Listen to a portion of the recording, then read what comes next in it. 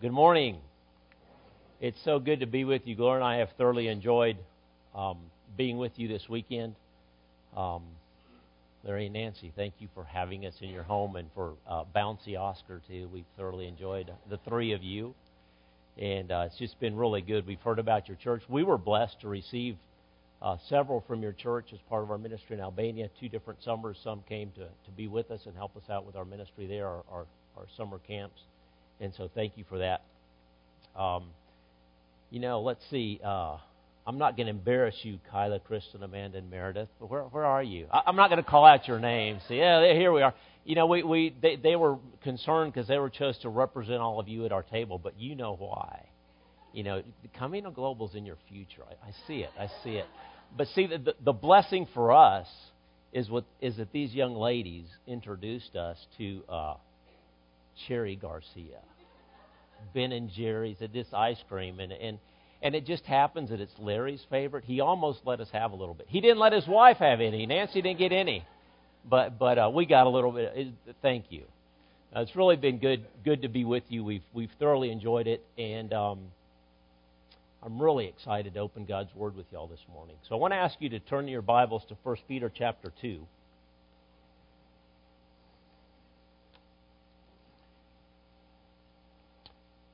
And in this chapter, Peter encourages the people of God that were scattered abroad and reminds them of who they really are. He reminds them of their identity and their calling as a missional people and a missional church. How many of you saw years ago a movie came out that we watched with our kids called Princess Diaries? Who wants to admit having watched that? Okay. Well, it's about this teenage girl. I guess she was 15 or something, and she's just kind of this klutzy girl in California or somewhere. And she finds out, she was just with her mom, a single mom. She finds out that her dad had been a prince, had been a king of, what was it? Genovia, thank you. See, I need somebody to watch that movie. So she's the princess and the heir apparent to Genovia. And she meets her grandmother, who's this very opposite of her, very dignified. Julie Andrews, and you see the transformation in this girl when she discovers that she's a princess. And you see her transformed because she realized who she really was. And that identity, she had to learn what that meant. But by the end of the movie, she's a different person, and she has become what she truly was, a princess. And the same is true for you and me as God's people. If we can truly understand who we are, not just who we think we are, but if we understand who we are in Jesus Christ and the implications of that, it will radically transform how we act and what we do and how we say and what we say. And that is the message in this book that Peter has. If we look at the very beginning of this book, first in 1 Peter chapter 1, it says, Peter, an apostle of Jesus Christ, to God's elect, strangers in the world, scattered throughout Pontus, Galatia, Cappadocia, Asia, and Bithynia, who have been chosen according to the foreknowledge of God. So Peter is writing to Christ followers who were scattered. They were in a lot of different places. They were foreigners and pilgrims and resident aliens in different countries. And he writes them to encourage them and to remind them of their true identity. Very often when we're in a different culture, in a different country, we're confused about who we are. Those of us that grew up in different cultures and our passport country and our growing up country are different, often have these identity crises. Who am I? Where am I from? And that's what these people were living. And he writes them to say, let me remind you who you are. So as we get to chapter 2, he's reminded them of who Christ is. And he's the living stone, and he's saying they're a chosen people. Let's start reading in 1 Peter chapter 2, verse 6. Let's start in verse 9. But you are a chosen people, a royal priesthood, a holy nation, a people belonging to God, that you may declare the praises of Him who called you out of darkness into His wonderful light. Once you were not a people, but now you're the people of God. Once you had not received mercy, but now you've received mercy. Dear friends, I urge you, as aliens and strangers in the world, to abstain from sinful desires, which war against your soul. Live such good lives among the pagans that though they accuse you of doing wrong, they may see your good deeds and glorify God on the day of His visitation. Verse 13, submit yourself to the Lord for the Lord's sake to every authority instituted among men, whether the king is a supreme authority or to governors, who are sent by Him to punish those who do wrong and to commend those who do right. For it is God's will that by doing good you should silence the ignorant talk of foolish men. Live as free men, but not use your freedom to cover up evil. Live as servants of God. Show proper respect to everyone. Love the brotherhood of believers. Fear God. Honor the king. And he continues giving them instructions about what it means to live out that calling in a pagan world, wherever that might be, in the different cultures and situations where they found themselves. Peter is saying in these verses that our identity and our calling clarify that God made us as a missional people, a missional church. As we open the Word this morning and look at our identity in Jesus Christ and our calling in Jesus Christ in this passage, let's just pause for another moment and pray to the God that we just worshiped and ask that His Spirit would be free to move among us. Are you really willing to hear what God has to say to you? Each one of us is at a different place in our walk with Him, in a different place in life. But the awesome thing about God's Word is it just hits us where we are, doesn't it? And that's my prayer for you this morning. So let's just take a minute and make sure our hearts are prepared not just to listen, but to respond to our Lord whom we have worshipped. Let's pray together. And so, our Father, we come as your people today. We need you so much. We need your word to remind us who we are. Father, we would ask that your Holy Spirit would be free to move among us, to encourage us, to convict us, to remind us of truth.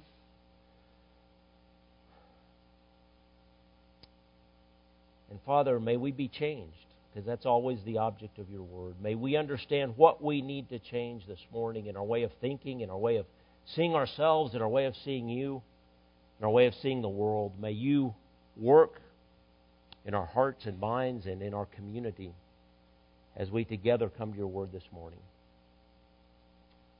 In the name of Jesus Christ, our Lord and Savior, our cornerstone, we thank you. Amen. In God's eyes, who are we? That is a fundamental question that we need to know and believe the answer to. So here's Peter writing to people in exile. They were a minority. How many of you have lived at one time or another in another country besides your birth country? How many of you here were born in another country besides the U.S.? A few. Those of you or those of us that have done that, I've kind of always been a foreigner. Wherever I am, I'm one of those third culture kids, TCKs they call us. That I was born in the U.S., but I was 2. We went to Central America, so I grew up knowing I looked different from all my Honduran friends, but thinking I was Honduran. And then I come to the States where I look like everybody, but I don't feel like everybody, and I don't think like everybody. And then since I was confused enough, I take my kids, my son born in Honduras, my daughter born in the U.S., their mom from El Salvador, their dad that doesn't know where he's from, and we go to Albania for 13 years. So there's probably nowhere in this world that I feel totally like, yeah, this is where I belong. But that could be a good thing, because as our text says this morning, our identity isn't our passport. So put yourself in the shoes for a moment of the recipients of this letter. They're foreigners living in a country that's not their own. They were scattered because of persecution. They were a despised minority. Okay? People looked down on them, maybe didn't want to give them work, called them names. Probably discouraged, trying to figure out who they were, how they fit in. God, what are you doing here? And the Word of God through Peter comes in this letter to encourage them. And what he does is he reminds them who they are. In this short passage, there's at least 11 different identifying adjectives or nouns that say who these people are. And he's identifying who the people of God are. And as we're going to look at this passage, I want you to see it not just as individuals, but as community. We live in a very individualistic society where we think about me and God. But this is a passage about us and God. It's about our identity as God's people. Yes, it's my personal identity, but I can't find that as an individual. I find that in community with my brothers and sisters who are called with me. So we can't go into all 11 of these, or Mark would be escorting me down. But we're going to look at some of these, at least briefly all of them, but some of them more in particular. Let's start in verse 9. What are these identifiers? The first one of at least 11 that are in here, he says, but you are a chosen people. You know, there's a lot of power packed into those two words. It means that we've been elected with a purpose within God's redemptive plan. It's about God choosing. It's not about me. So understood properly, this crushes my pride. He didn't choose me because of any merit of mine. Just somehow in His mercy, He looked down and said, you know, I want you. I remember as a kid choosing teams. You ever do that? You're going to play with a bunch of kids, and maybe sports are so organized in the U.S. today they don't choose teams anymore. But at recess every day we were choosing teams. And so two people would be captain, and you take turns choosing.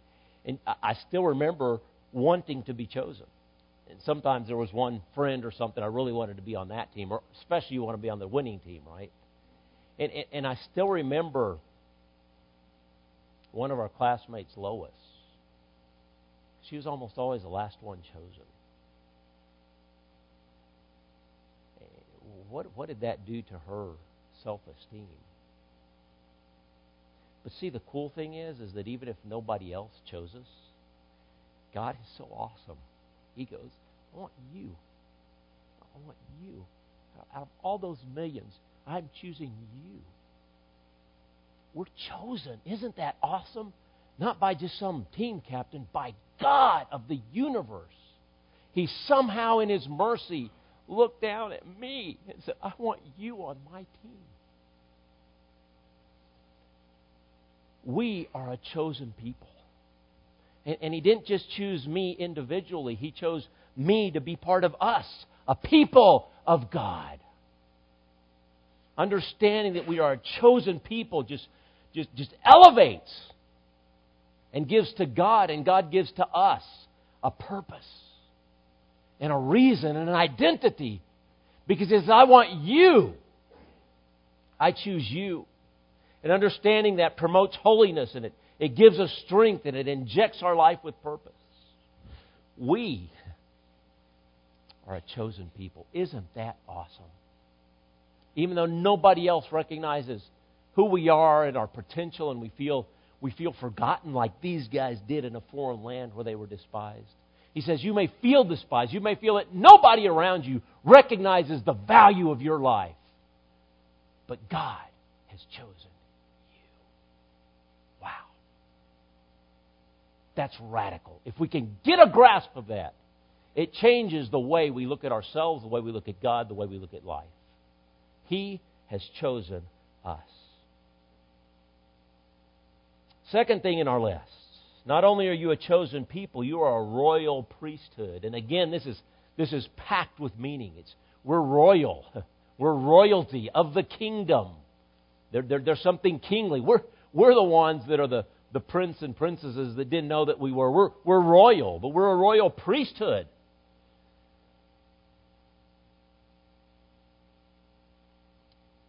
You know, we on the one hand teach the priesthood of all believers, but somehow we believe that some are more priestly than others. And yet here, God is saying to all of His people, even those despised by society, He said, you're a priest. I have called you. You're my plan for the world. I have called you to stand between me and the people around you. I've chosen you to represent me. I've chosen you to offer sacrifices of praise, to offer sacrifices of thanks, to offer your bodies in living sacrifice, to offer your deeds and your prayers and people and your love and your work. See, when God sees us and when God chose us, He chose us to serve. He chose us out of all the people of the earth to be His royal priesthood. Is that how we see ourselves when we walk out the door each day? When we wake up in the morning, to God, today I have been chosen by You to be a royal priest in Your name on this earth. That's how God sees us. Is that the focus of our attention? And Peter is saying to God's people scattered around in different places where they were despised and not understood. And he says, you're not a nobody. You are chosen by God to be His royal priesthood. Wow. Not only does He choose us, He chooses us to represent Him. To be the go-between, so to speak, between the people of the world and their Creator. What an awesome privilege. If that's not enough, he continues on and on. I want to encourage you just to take time to study these and look them up and meditate on these. But not only, he says, are you a chosen people, a royal priesthood, he says you're a holy nation. Again, the idea of being set apart. The idea of being holy. The idea of having a purpose. And the fourth one, he says, you're His own special people.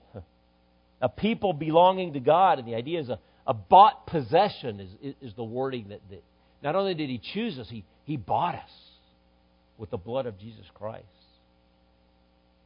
He goes on in verse 10. Well, I'm sorry, there's a fifth one there in verse 9. He said, that you may declare the praises of Him who called you out of darkness in His wonderful light. We're called out. He called us out of darkness. He called us out of not understanding and not having purpose and not getting it into the wonderful light of truth. Isn't that awesome? And Peter here is just reminding again and again, using all these packed with meaning words to describe the people of God. In verse 10, he continues, and he says, once you were not a people, but now you're not just a people, you're the people of God. You're His family. Before you didn't even have an identity. And now not just you have an identity, you're part of God's family. Wow. The second part of verse 10. Once you had not received mercy, but now you have received mercy. We're objects of mercy. Isn't that great? Undeserved. And God just says, you do not deserve it. But can I just lavish my mercy upon you? I want to do that. And we just sit back and bask in the mercy of God. Totally undeserved. It's like, why me, Lord? I sure don't deserve it. Because He's a God of mercy. And it reminds these people who felt unworthy and forgotten, and like, did they really have any value? And He says, man, you guys are awesome because God is awesome. He chose you. He made you as objects of mercy. In verse 11, we have another one. Dear friends, the word dear friends means beloved. Again, just a word packed with meaning. Objects of His incessant love. There's probably some of you today that grew up in homes where you did not have the unconditional love of your mom and dad. And I hurt for you. Because that's what God wants. Because that's just a small indication that we're beloved. Some of us may still feel unloved or unwanted. Some are rejected by their parents, given away. And God the Father just looks at you and says, beloved. My beloved. Wow. We are loved, guys. We're loved. We are objects of the love of the incessant, unchanging, perfect love of our Father. Do we get that? That just gives us such incredible value and purpose and fills us to the fullest. If we can grasp the fact that at the deepest part of our being, we are beloved by God. Isn't that awesome? And so to these rejected and often dejected and despised people, Peter just again and again with all these words is saying, no, you're not nobodies. You're somebodies because God, who is everything, has made you His beloved, His chosen one, His holy nation. In verse 11, he switches to another part of their identity. And he has two further descriptions of who they are in Jesus Christ. And he says in verse 11, Beloved, or dear friends, I urge you as aliens and strangers. And those are an interesting choice of words because most of the ones that received these were foreigners and strangers. They weren't living in their own country. Okay? But see, he's saying this to all of them. A sojourner, it means alongside house. That's what the word means there. It's like we would probably call him a resident alien. Someone that's not from this country but is living here. That's what he calls all of us as God's people. The second word he uses here is a sojourner or a pilgrim, and it means traveling through. We're just visitors. And see, that's what he's saying. He's saying, all of you need to see yourselves that your primary citizenship isn't your U.S. passport or wherever it's from. Your primary passport is that you're a child of the King. You're a royal priesthood. You're God's chosen people. That's your identity. Yes, we have a culture and a nation, and God says, well, I'm going to put you in the U.S., and I'm going to put you in El Salvador. You're going to be born in Japan. And God does that and places us all over the world in these different cultures, but then He calls us out of that.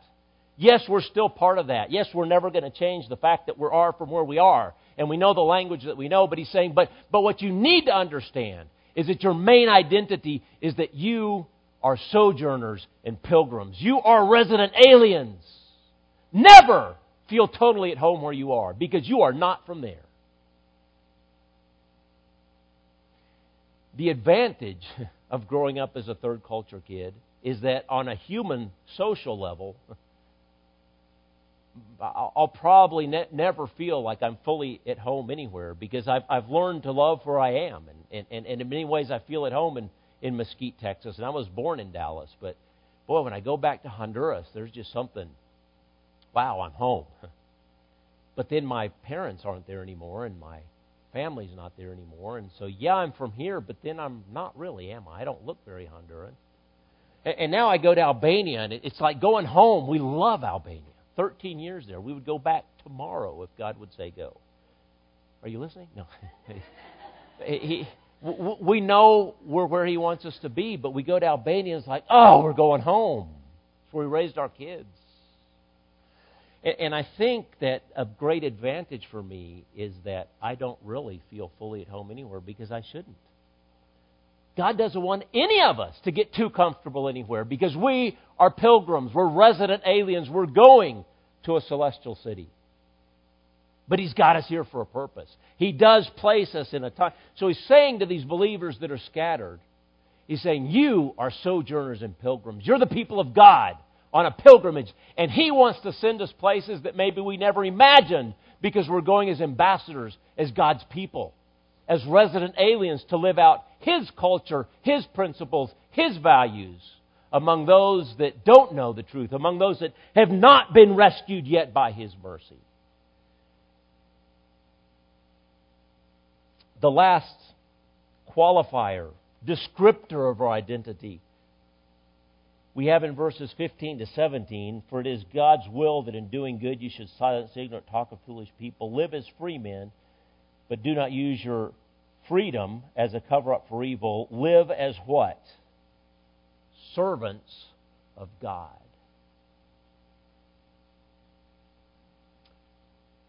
Do you realize that from God's perspective, He sees you as His servants?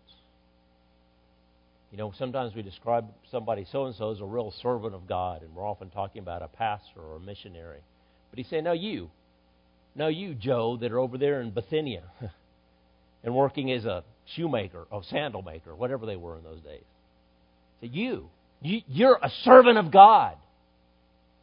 You're not there because of just persecution. Those are just circumstances that God used. You're there as a servant of God. Live like a servant of God. So this identity of being foreigners and pilgrims and servants and called ones and people with a purpose and God's royal priesthood. He's saying that's who you really are. Your passport is secondary. Your job is secondary. What is primary is who you are. Our identity in Jesus Christ. Now that identity is also hand in glove and intertwined with our calling. Because the who we are and what we're called to do go hand in hand. And intertwined in this passage are at least three ways that we need to live out our calling. He's gone into much detail about our identity in Jesus Christ. And again, there's so much more in each one of these. But He's reminding them time and again with different phrases and words who they are in Jesus Christ, because they need to understand their identity to understand their calling. But He unpacks a little bit of our calling. And our calling comes in three parts that I see in these verses. Look with me again at verse 9. The first part of our calling is to proclaim. He says in verse 9, but you're a chosen people, a royal priesthood, a holy nation, a people belonging to God. Why? That you may declare the praises of Him who called you out of darkness into His wonderful light. Why has He called us? Why did He look at you and say, I want you? Why did He call you out of darkness? He called you out of darkness because He wants you to proclaim with your mouth. You know what I love about this verse? Sometimes we don't know what to say, right? God, I know I'm supposed to talk to this person I work with or that I'm in class with, but what do I say? What does it say to proclaim? The excellences of Him who called you out of darkness. Can you talk about how awesome God is? See, I don't have to convince. I just have to say, man, the most awesome thing. Do you know how good God is to me? Do you know what He did for me? And we go on to say the many jillions of things that God's done for us. And so He wants us to be people walking around saying, man, do you know what an awesome God I serve? Can I tell you how He answered my prayer? And they're going to go, prayer, yeah, right. But as they listen, God is going to use that. So if you don't know what to say, hey, talk about the excellencies of God in your life. It's testimony. It says, man, God's given me a purpose. I see so many people around me without purpose. Do you know I wake up every day just pumped because I have a reason to live? Because God called me out in mercy. And not only has He chosen me, He's given me a reason to live. Every day is injected with purpose. Speak of the excellencies of Him who called us out of darkness into His wonderful light. And talk about how wonderful the light is. And the things that God has revealed. The first part of our calling that we see in this text is the part about talking, about our words, our lips. It means to publish or to advertise. It means talking about the heroic deeds of our wonderful God. The second thing that's just as much a part of our calling is words aren't enough. In fact, words are often in second and third place. The other thing that's intertwined is not just our words, but our walk. It's over and over again in verses 11 to 17 and on through the rest where He talks to families and etc. But starting in verse 11, dear friends, I urge you as aliens and strangers to abstain from sinful desires which war against your soul. Live such good lives among the pagans. Though they accuse you of doing wrong, they may see your good deeds and glorify God in the day of visitation. And then he goes on to talk about submitting to authority, about how we relate to each other, about loving the brotherhood of believers, fearing God, honoring the King, all those things. Why? Because that's how we show the world that God is who He is. See, evangelism isn't just when we talk. 24/7, we're ambassadors of Jesus Christ. And the world is looking at how we live. This may have been written in around the time of Nero, where the Christians were accused falsely of setting Rome on fire. Remember that? It's around that time. But they were often accused of doing wrong things that they hadn't done.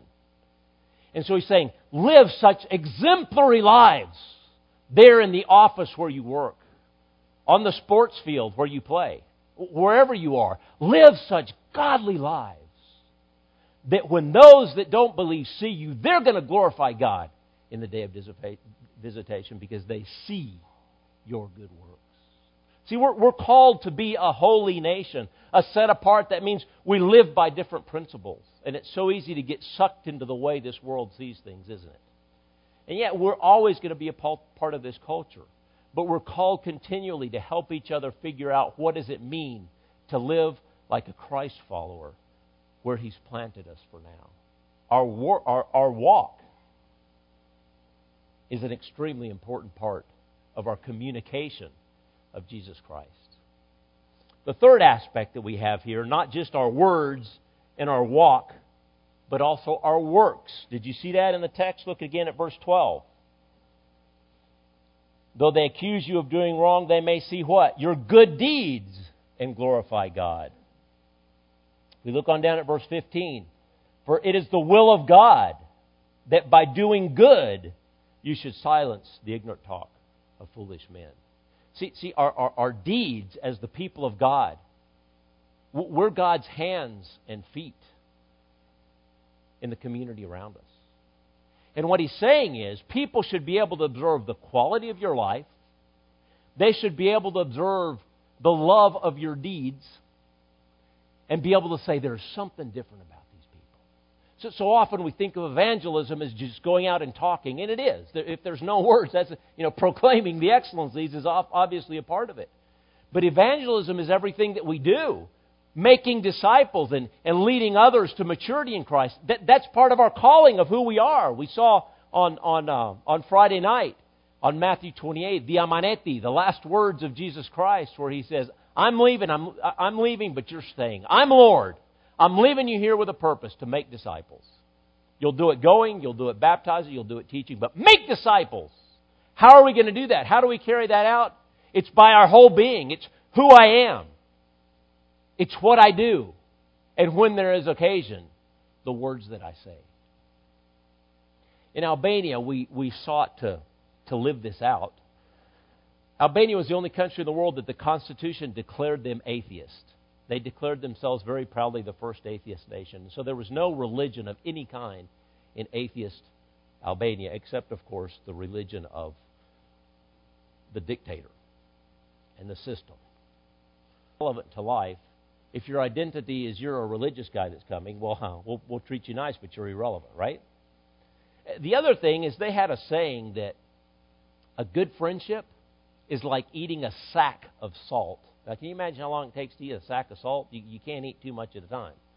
And they're saying a relationship of trust takes that long to build. So they will listen to you politely because they're nice to foreigners, but they won't really listen to you until they trust you. So how can we live in such a way among the Albanians that they can observe not just that we're foreigners, but that we do what we do because we serve a different God?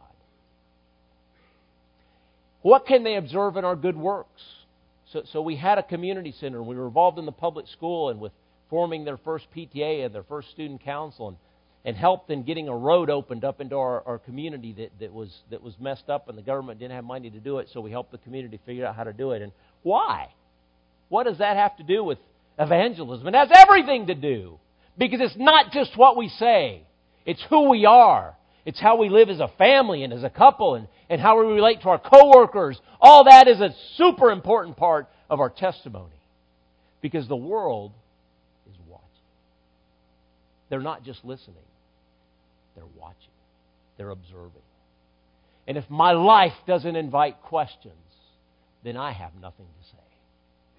Our identity in Jesus Christ demands that we live holy lives. And that's why Peter is concerned here. Don't just live holy lives because in the end it's better for you. Live holy lives because you are God's representatives. That may be all the people around you know about who Jesus Christ is. It's what they see in you. That's why I need to be holy. It's not just because in the end I get more blessing. It's not about me. It's about Him. It's about His purposes on this earth. And Peter's saying, I urge you, live like God wants you to live because they're watching. And your words and your works and your walk all combine beautifully together when we follow Christ. So that the world glorifies God on the day of visitation because they see in us and they observe in our lives. And they see in our works and they hear in our praises of Him what an awesome God we serve. Our God calls us to be a missional people, a missional church. There's a lot of implications for this. One of the implications is that our identity, our calling, and our mission are in community. Some of you are trying to find out, some of you young people are asking, God, what does this mean for me? Where am I supposed to live out my calling? Am I supposed to be, besides being an alien and a foreigner, as a Jesus follower, am I supposed to be an alien and a foreigner in another country to live out my faith there?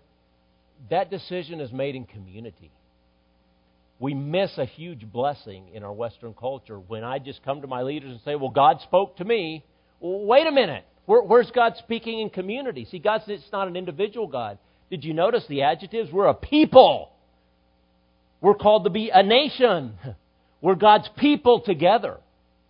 We mentioned the other night Acts 13 where God speaks to the leadership of the church and says, leadership, you set apart so-and-so and so-and-so. In that case, Paul and Barnabas, for the work that I've called them to do. God speaks through leadership, and I love the model of your local church here. But if God's people don't get it, it doesn't work. See, together we have to discern God's will. And when the young people that are struggling, where are the home group leaders and the mature believers and the elders and the missions committee praying and talking with them? And let's together discern God's will. That's the idea of being the people of God. It's as a people of God, as a local community, saying, okay, God, in our local community of believers, how do you want us as your people to live it out here in Lubbock and to the ends of the earth? That's a conversation you need to be continually having because it's an ongoing and never-ending process. Let's never forget that our calling is a community calling. It's countercultural in our Western society because it's all about me. It's about what God told me.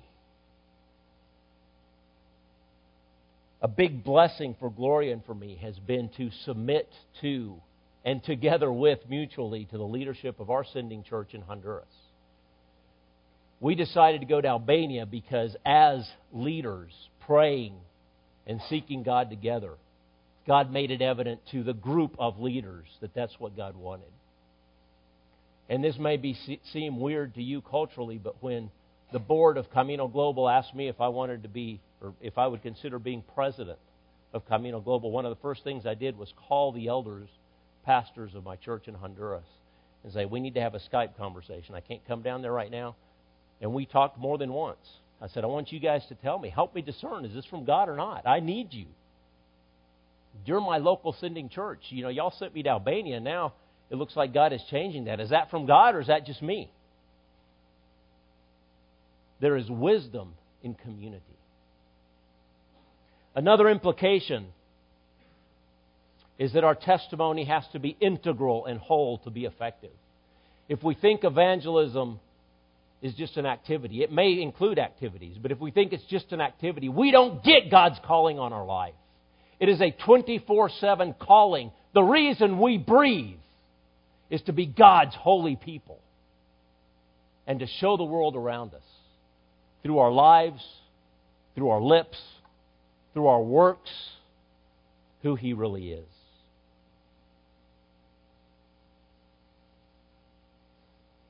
I want to close by some specific challenges I think come from God's Word this morning. So I'm going to ask you just to close your eyes for a minute. I think the first calling that God is saying to each one of you, as He's reminded us this morning who we are in Jesus Christ, He calls every one of us to live as His people. He calls us to a walk. He calls us to good works. He calls us to words that are in line with our identity of who we are in Jesus Christ. And maybe you've done this before, but I would like for you this morning as a way, maybe for the first time, maybe reaffirming something you did years ago, but just say, God, here I am. I want to live as a royal priesthood, as a chosen person and part of your chosen community. I want my words and my walk and my works to reveal the glories of my God. If you can make that commitment to God, that's His calling to every believer. If you just want to reaffirm that calling to God today and say, here I am, use me where you've planted me as an alien and foreigner in Lubbock or wherever you are, just stand up. This isn't for anybody to see. It's just for a way for you to kind of physically say, God, here I am. I want to reaffirm my commitment. My Father, you see my brothers and sisters, and even more important, you see their hearts that we don't. Father God, I commend my brothers and sisters to you.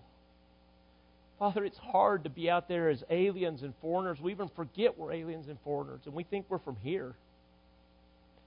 And Father, there's so many distractions. We get distracted by our problems and our work and finances and just all kinds of stuff, Father, that take our attention away from why you've left us here. Father, I thank you for the heart of each brother and sister here.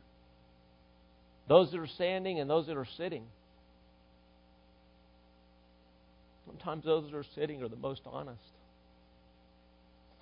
Father, deal with each one of us where we are. Oh God, use my brothers and sisters to live in your holiness, to be filled with good deeds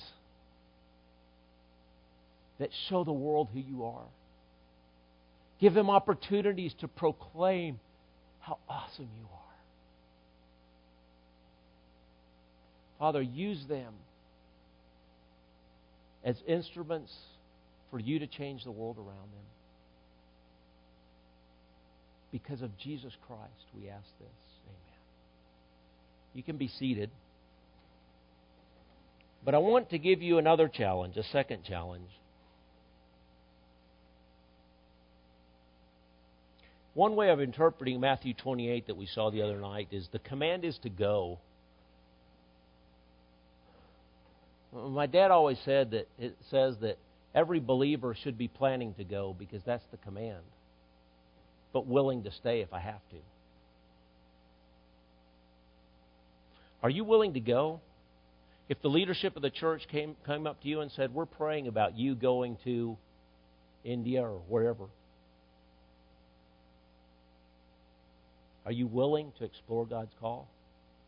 Go ahead and close your eyes again and just really think about that. And again, maybe some of you have done this before. Maybe you haven't. This doesn't mean you're going to go. It means you're willing to go, and you're willing to explore that with the leadership of your church. If there's anybody here this morning that would just like to say, okay, God, here I am. I have no idea how you can use me, but here I am.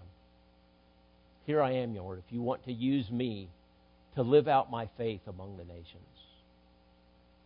Go ahead and stand up if you want to say that to God this morning. You'll have a chance later on your own to say that to your leadership. But if you want to say to God, here I am.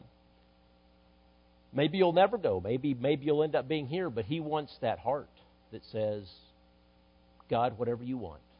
If you want to say that to God this morning, I am willing to go. I've noticed among your missionary body that most of them are even older than I am. Thank God for their wisdom. I love it that some of them used to be leaders here in your church. But young people, where are you? Has God stopped calling?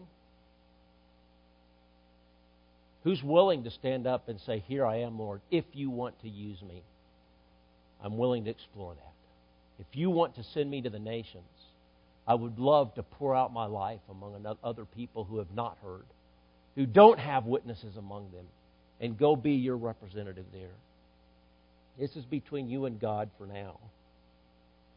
It will be between you and the leaders of your church to discern what that means for you. Go ahead and stand where you are. I would love just to pray for you. Just saying, God, I'm willing to go if that's what you want. Father God, thank you for each man and woman and young person and old person and everybody here that's standing. You know, again, their hearts. And Father, they're saying here today, here I am. I recognize you as Lord, and if you want to take me to the ends of the earth, that scares me to death, but here I am. Father, use this body to help them to discern what it is that you want to do with them. Thank you that you have chosen them to be your servants somewhere. And may they diligently seek you as to where that might be. We ask that you would bless them. We ask that people from many tongues and languages and nations and ethnic groups would understand that Jesus is Lord because of their willingness to go and this body's willingness to come around them and send them as extensions of this church.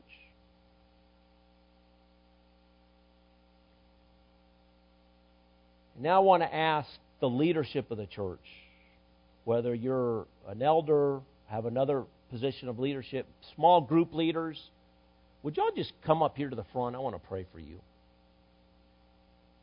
I know y'all have a lot of small groups, and a lot of you are small group leaders that are interacting regularly with different people from your church. Y'all have an awesome responsibility because you're part of the Holy Spirit's voice to every one of the brothers and sisters that are here, those standing and those sitting, to help them discern how does God want them to live out their faith, where. And I want to encourage you not just to